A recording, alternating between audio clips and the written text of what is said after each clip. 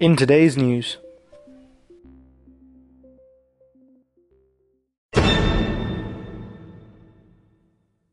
Apple releases statement regarding recent concerns about their phone's performance.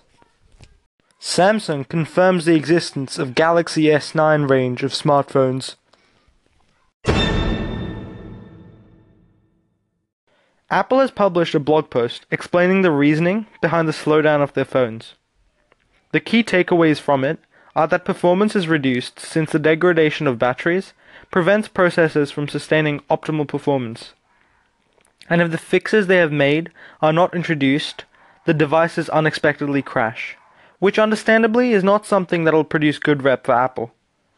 To make up for this error, the company is reducing the price of an out-of-warranty battery replacement from $79 to just $29.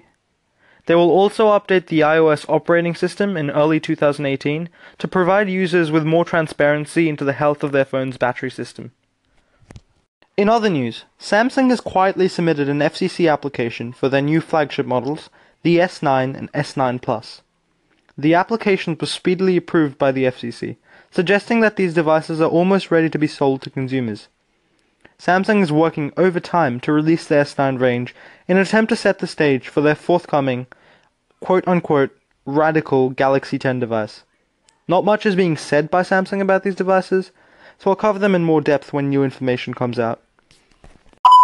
That's it for this news flash. Don't forget to favorite SVN on Anchor and subscribe on iTunes or any other major podcast provider for tech updates throughout the week and a weekly roundup on Sunday.